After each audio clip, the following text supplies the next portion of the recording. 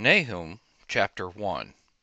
A revelation about Nineveh, the book of the vision of Nahum the Elkoshite. Yahweh is a jealous God and avenges. Yahweh avenges and is full of wrath. Yahweh takes vengeance on his adversaries, and he maintains wrath against his enemies. Yahweh is slow to anger and great in power, and will by no means leave the guilty unpunished. Yahweh has his way in the whirlwind and in the storm, and the clouds are the dust of his feet. He rebukes the sea and makes it dry, and dries up all the rivers. Bashan and Carmel languish, the flower of Lebanon languishes.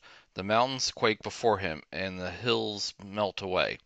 The earth trembles at his presence, yes, the world and all who dwell in it. Who can stand before his indignation? Who can endure the fierceness of his anger? His wrath is poured out like fire, and the rocks are broken apart by him. Yahweh is good, a stronghold in the day of trouble, and he knows those who take refuge in him.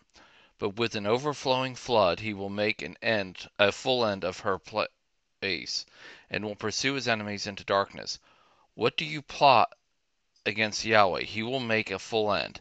Affliction will rise up the second time, for entangled like thorns and drunken as with their drink, they are consumed utterly like dry stubble. One has gone out of you who devises evil against Yahweh, who counsels wickedness.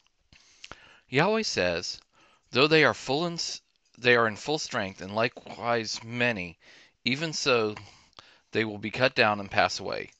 Though I have afflicted you, I will afflict you no more.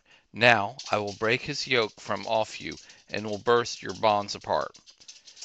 Yahweh has commanded concerning you, no more descendants will bear your name.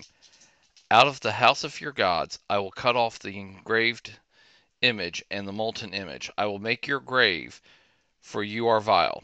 Behold, on the mountains the feet of him who brings good news, who publishes peace.